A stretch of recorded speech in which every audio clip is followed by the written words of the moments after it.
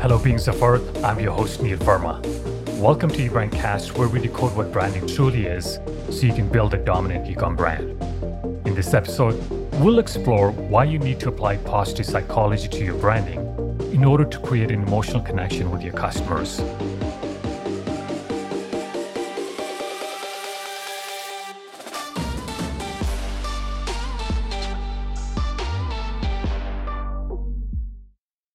But also, why positive psychology alone isn't enough, and how to evolve beyond it to build a human e-commerce brand. You could say this episode will be all about the mental game of marketing, something that's easy to underestimate, especially in e-commerce, where most of us have been taught to focus on offers. And while it's good to stay grounded in the practical elements of your business, which is everything you can measure and control, you can lose sight of what will really drive your growth. And that is people. Every sale has a person on the other end. Sometimes that's easy to forget when customers are immediately turned into a collection of data points. But here's what you need to do to keep it in mind. Although people's shopping has changed, why we buy hasn't. At heart, people are meeting a basic need, like food, water, and security, or just trying to improve their lives. Very often, it's both. It's the work of branders and marketers to signal to consumers that their products are capable of fulfilling those needs. Exactly how branders and marketers have communicated with consumers, however, that has drastically changed over time. In North America, after World War II, advertising entered its golden age, resulting in an economic boom. For most average people, it was the first time since the Great Depression that they could spend for fun, not just survival. This moment also coincided with the rise of television, a medium that advertisers quickly adapted. Although the cost of a 1-minute commercial could run up to $20,000, more than 10x what advertising on radio cost. So many brands were initially reluctant to jump on board. Eventually, brands decided to compromise and ran 30-second ads to save money without missing on TV's wide audience. Remember, there were only 3 TV stations throughout the 50s, and they didn't broadcast 24/7. TV wasn't habitual like it is today. At the time, broadcasts were mini events, and because there was so little choice, a mass audience was actually a mass audience. TV shows could attract easily an audience of 40 to 50 million viewers. Compare that to today, the most popular TV series in terms of viewers is NCIS, which averaged 11.6 million viewers in its most recent season. The post-war advertising also saw the rise of celebrity endorsements. It was an era defined by selling status and keeping up with the Joneses. Although marketing evolved quickly and an ad from the 50s was very different from the one you'd see in the 90s, they all had one thing in common. Overwhelmingly, advertising was negative. What I mean is, at its heart, advertising was driven by fear and lack. Marketers tended to sell by promising to solve your negative emotions like relieving guilt, removing self-consciousness, or improving your weaknesses. A popular 1966 Clearasil commercial for their acne treatment features a young woman in black and white lamenting how embarrassing her skin is. She talks about how hopeless she is and that she's burdened by worry about what people must think of her. Throughout the 80s and 90s, advertisers emphasized the coolness of the product.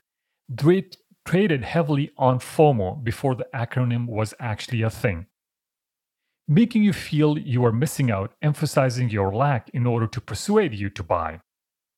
In a more recent example from 2010, Miller Lite ran a campaign called Man Up that told men they weren't real men because they didn't know what great beer tastes like. Of course, it's true that fear, guilt, and shame can be powerful motivators, especially short-term. I came across a really powerful example of this idea in the book Switch: How to Change Things When Change is Hard by Chip and Dan Heath. They refer to a 1988 explosion on an oil rig caused by a gas leak. As the platform burned out of control, the workers had a simple choice: jump into the sea and take their chances, or stay put and burn to death. The survivors all jumped. So can fear motivate us to act in beneficial ways? Of course, as this story exemplifies it's a survival mechanism. The problem is many marketers take this insight and turn their copy into a life or death choice.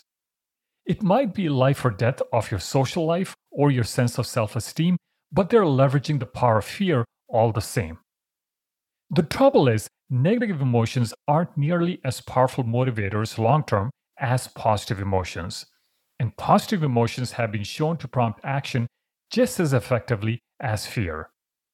In one study, researchers showed participants emotionally engaging videos and found that inspirational stories increased the oxytocin, a hormone response, which is associated with the feelings of empathy.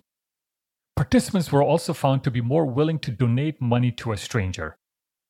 In another study, participants were shown videos of cute animals, which increased their performance scores on detail-oriented tasks.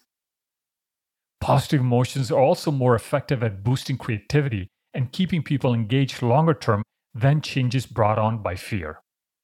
Coming back to marketing, there's also the reality that consumers are fed up with degrading, lazy messaging. This is where marketers can take a cue from a parallel evolution that happened in psychology in the late 90s. Just like advertising in the aftermath of World War II, psychiatry focused on the treatment and management of mental illness.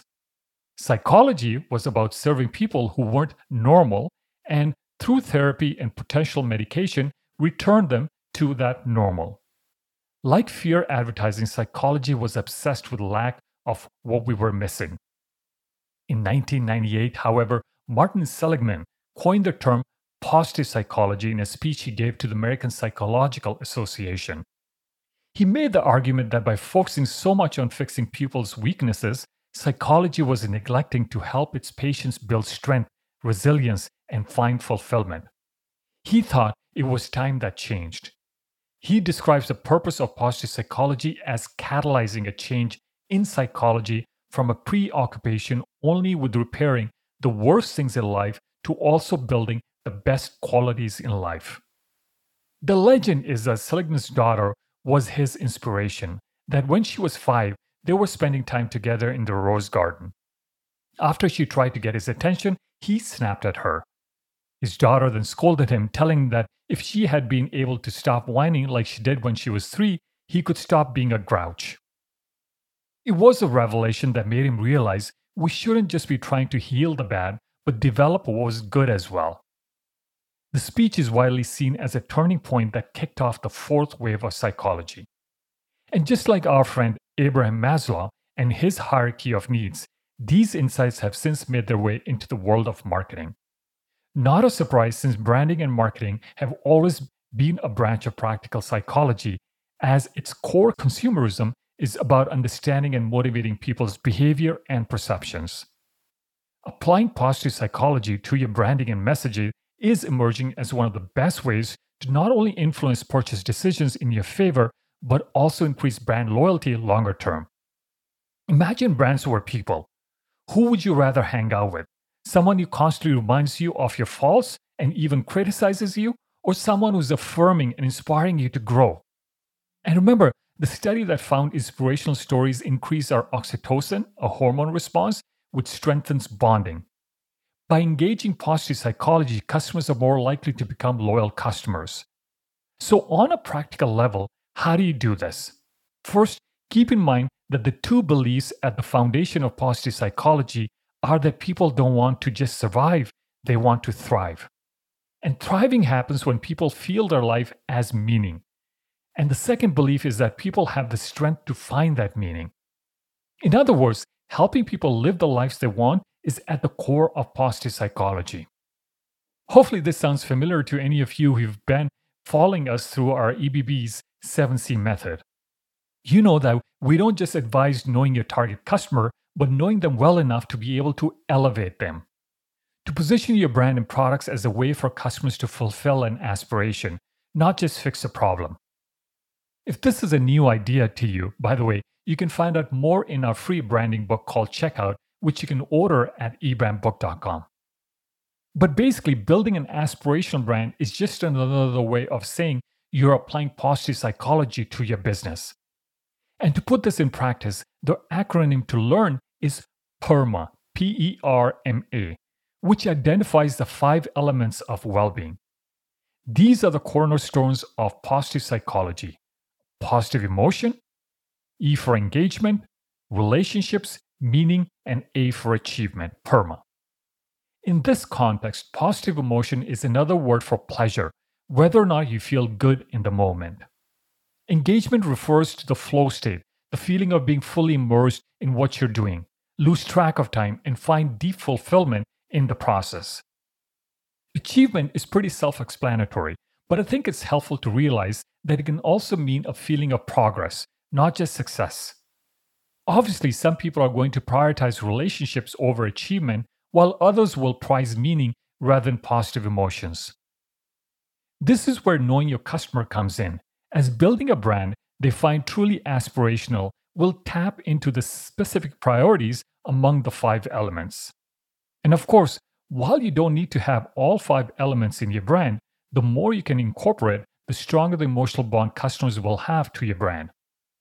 One of the reasons so many e-com DTC brands have taken off is precisely because they've managed to leverage positive psychology as the core of their business models. One excellent example of positive psychology at work in e-com branding is 4Ocean, a purpose-driven brand that sells beaded bracelets. The beads are made of post-consumer recycled glass bottles, including 5% reclaimed ocean glass. Their manufacturing process and recycled content is also audited and verified by Green Circle, a third-party certification company for sustainability claims. They've also developed a closed-loop program, which allows customers to return their bracelets to the company when they're done with them to recycle its material.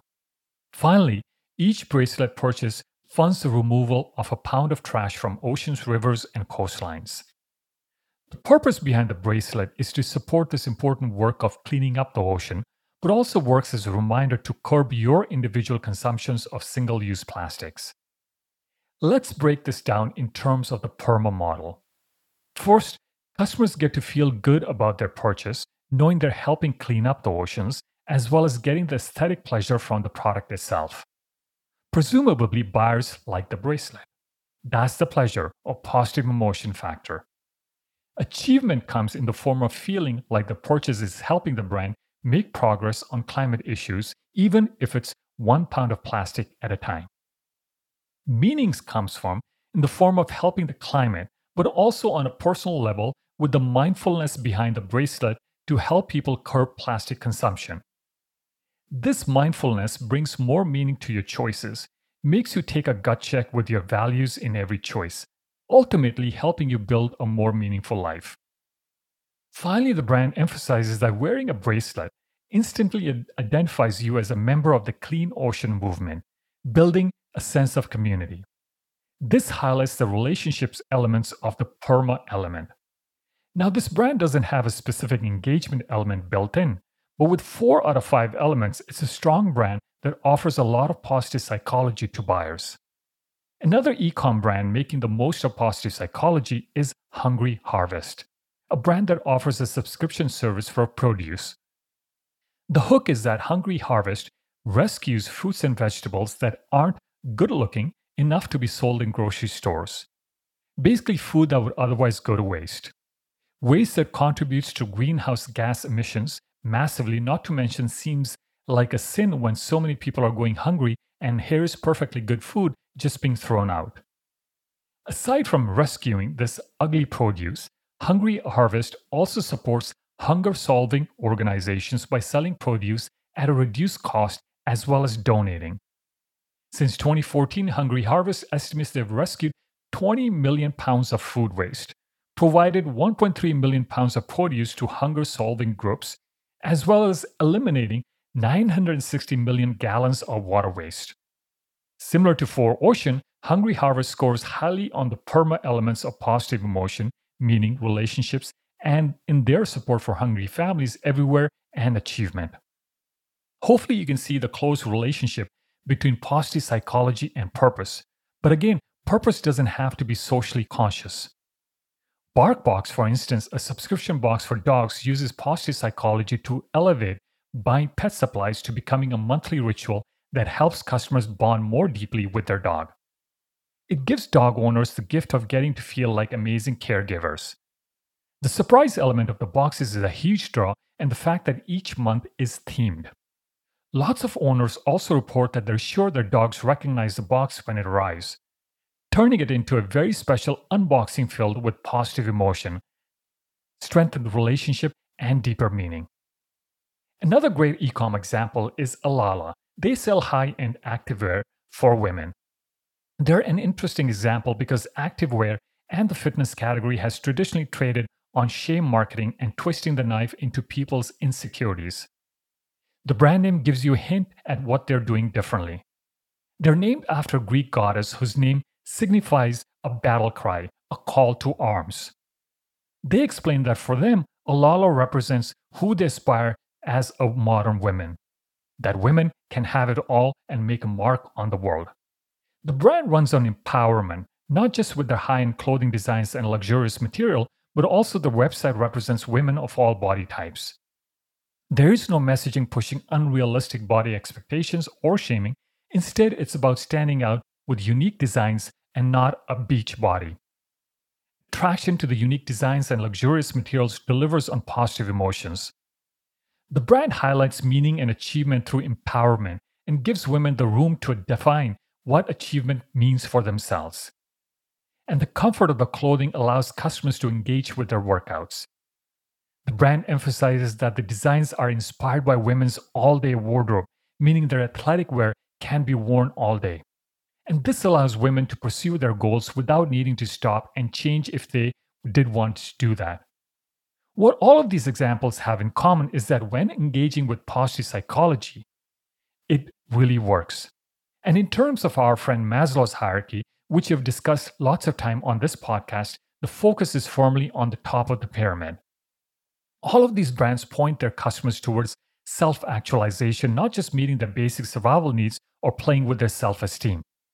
Selling better self-esteem is where so much emotional manipulation happens, but when you're dealing with self-actualization, the brand experience you offer has to be authentic in order to resonate. But before you dive headfirst into aspirations and mindfulness with your brand, you need to know that this approach can easily backfire. Especially now, as we're living through a pandemic or just past it, and an unprecedented level of uncertainty, leaning too heavily on positive psychology can feel tone deaf. Which is why you need to not just leverage positive emotions, but build a human brand. Martin Seligman's positive psychology ideas took off because in the late 90s and early 2000s, his ideas were dovetailing with concepts like mindfulness and self-compassion going mainstream. One of the artifacts of this revolution is the ubiquitous Keep Calm and Carry On posters, which emerged in the early 2000s and grew in popularity over the next decade to become a meme. It's a phenomenon that can teach us a lot about what it means to balance positive psychology with human branding. Part of why the saying caught fire was because as it emerged in the UK, it reinforced what we see as quintessentially British.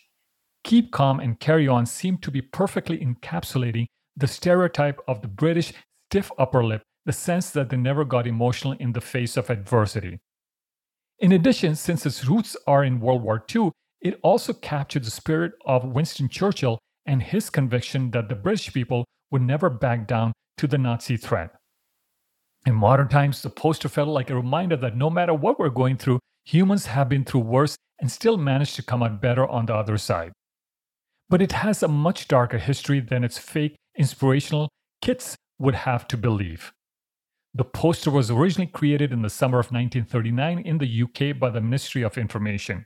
It was part of a 3-poster series created as a proactive step in case another war broke out. So at the time, the only real guidance the ministry had about this kind of message that it might be needed was World War I. The advent of airplanes fundamentally changed warfare. And although there was a significant air warfare throughout World War I, it was best known for trench warfare. A style that was not only brutal on soldiers' morale and psychological health, but led to a shocking number of deaths and dramatically lengthened the conflict. The feeling was, in any future war, trench warfare needed to be avoided at all cost. As the 30s came in and airplane technology evolved, the idea of a knockout blow from the air gained ground. This was the theory that in future war, the enemy would try to quickly decapitate Britain with a series of air raids by thousands of bombers with incendiary and positive gas bombs. These raids would likely destroy the cities, lead to a collapse in morale, and eventually the total collapse of the economy, as survivors would likely flee to the countryside for safety. Estimates figure that this kind of raid caused 2 million deaths within 2 months.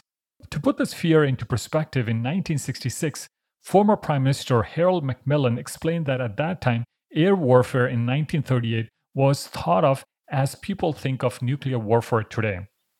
And so the Ministry of Information set out their propaganda work with this vision of annihilation and millions of casualties in mind. Keep calm and carry on, in particular, wasn't born out of some belief that resilience was a quintessential British trait, but the fear that it wasn't. Many in government worried that should the worst happen, the working class would panic. So the poster was kept in reserve for just such an emergency. The trouble was, those earth-shattering air raids never happened. And the Keep Calm poster was never displayed on a large scale, unlike the 2 other posters created at the same time. Instead, the start of World War II was nicknamed the Boer War, as economic warfare and naval blockades were more common. So in 1940, when a paper shortage hit Britain, most of the posters were pulp, although a precious few managed to survive. One such copy was rediscovered in 2000 in Barter Books in Northumberland, tucked out inside a box of second-hand books bought at an auction. The bookstore's owners, Stuart and Mary Millay, framed the poster and hung it up in the store. It got so much attention in the following months that they started to reproduce and sell copies. It was a message that found a new resonance in a time when the war on terror was getting underway, a war in which the UK was America's largest partner. There was a mainstream desire to learn how to cope with the new world and nostalgia for the resilience of World War II. Of course, it also dovetailed with the mindfulness and positive movement in psychology, making it a perfect storm. While it spawned countless spoofs, spin-offs, and maybe inspired a few people in the intervening years, the poster eventually lost its meaning and became a tired cliche. Part of the reason this happened is the same reason why branders need to be careful about positive psychology in their messaging. In a way, Keep Calm and Carry On current's reputation as empty suggests that its modern audience can feel its propaganda roots. That it's a message meant to influence behavior and wallpaper over negative emotions. In other words, it can be seen as an example of toxic positivity, a phenomenon that purpose-led brands need to be careful to avoid. Having a purpose puts a lot of pressure on brands to prove that they're a force for good in this world. Toxic positivity, though, is when positivity becomes pressure to gloss over negativity to the point of being emotionally dishonest. It's a culture that makes it inappropriate to express negative emotions or genuine worries. The danger with positive psychology's emphasis on growth and self-improvement is that it can easily create unspoken shame in people who are struggling emotionally. If the message is always that you can choose to be happy, struggling can feel like a personal failure. Toxic positivity is therefore a big danger for brands, as purpose is almost unanimously associated with the positive worldview. The slogan "Keep Calm and Carry On" comes perilously close to expressing this kind of idea. But as I hope my story has just shown you, although it might be a cliche now, keep calm and carry on is an artifact of terror and trauma. So there remains a spirit of resilience about it, the belief in the ability to transform negative emotion, which is what probably made it resonate with people in the first place. Something its commercialization glossed over because the marketing world is typically a happy-go-lucky place. After all, marketing is always selling the idea that your life can be better. But don't get me wrong, positive psychology, aspirational brands, they're all proven to forge stronger relationships with customers than neutral or negative brands. But without the ability to acknowledge that humanity is flawed and sometimes we fall short, you're in real danger of disconnecting from people's real lives and experiences. And it's this empathy that really makes great brand people laugh. This is important than ever, as we're in a particularly confusing and difficult time. COVID has reshuffled everyone's lives and priorities and introduced a period of prolonged uncertainty, both in terms of our health and economic safety. Right now, people are worried about making through the next week and neglecting to acknowledge that or throw a dismissive "keep calm and carry on" mug in their face will only turn them away. It's important to realize that Staying true to your purpose and engaging positive psychology doesn't mean you deny what's going on. Instead, tough times need to trigger a gut check on your brand values, a call to find a new way to express them while acknowledging the reality of how your customers are feeling. This is needed on a brand level right now as the world navigates a pandemic, but you need to be able to do this on a micro personal interaction level as well. Consider an upset customer making a customer service complaint. You don't want to approach this conversation with a too sunny disposition, as it will make the customer feel unheard. So be careful that you're not using positive psychology to strangle customers with emotional sugar. Just like the trend of personalization in e-commerce ought to be reframed as personal, really listening to what's going on to help people feel more connected and at ease. Building a brand that leaves room for emotional honesty is what having a human brand really means. Negative emotions shouldn't be shunned, rather they should be transformed. Consider a positive psychology creator Martin Seligman. The beginning of his story may surprise you. His graduate work actually involved a series of experiments on dogs. He would indiscriminately punch them with random electric shocks. Certainly not an ethical experiment, and neither were the results of his findings. He coined the term learned helplessness when his results showed that eventually the dogs would accept their fate and receive their unfair punishment quietly. So, not unlike Keep Calm and Carry On, Martin Seligman has his own dark past because this theory was later used by the CIA in their enhanced interrogation program during the War on Terror. But before we throw him under the bus, the concept did have positive outcomes such as deepening our understanding of abusive relationships and a range of mental illnesses. Luckily, following Seligman's express in positive psychology, he decided to revisit his old ideas about learned helplessness. At the time, the idea was that once people feel they've lost control of their lives, we tend to become passive spectators and give up. What he realized later was that the feeling of not having control over our lives isn't learned exclusively through abuse, but a universal human experience. Of course, the course of our lives, we learn to be hopeful, we learn resilience, we learn our own strength, which is the core purpose of positive psychology. It was a more complete view of people. Life doesn't destroy us, we're always a work in progress, and in that light, positive psychology feels like a more compassionate view, something that's emotionally honest. Without this fully human, empathetic spirit, you'll risk building just another brand people see as hypocritical, out of touch, and profit-worshipping. Be a purpose-led, aspirational brand that leverages positive psychology, but make sure you do so in a way that connects people with their resilience. A quality that doesn't mean they always have to feel wonderful to be complete, which will transform your business into a human brand that actually deepens the meaning of people's lives and your own. Okay, you've been listening to eBrandcast, where we decode what branding truly is so you can build a dominant e-com brand. If you got anything useful from today's episode, let the world know by leaving us a review. It would mean a lot to us as our podcast is still new and your reviews help us grow our audience and keeps us going. But more importantly, your feedback also allows us to improve the podcast and make sure we're delivering the information that you need. And hey, if you're on the fence about posting a review, as a thank you to everyone who does, we're offering everyone who leaves us a review free lifetime access to the 7C Canvas platform. It's an online tool that allows you to fill out, save, and share as many versions of the 7C Canvas you can come up with.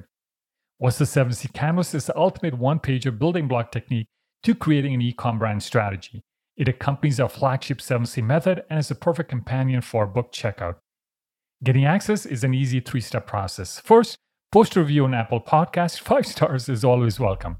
Second, take a screenshot of your review, and finally email your screenshot to reviews@ebrandbuilders.com and we'll reply back with instructions to access the new home of your brand strategy. Want to hear more episodes of eBrandcast? You will find all our past shows at ebrandcast.com. And subscribe to make sure you're the first to hear about new episodes.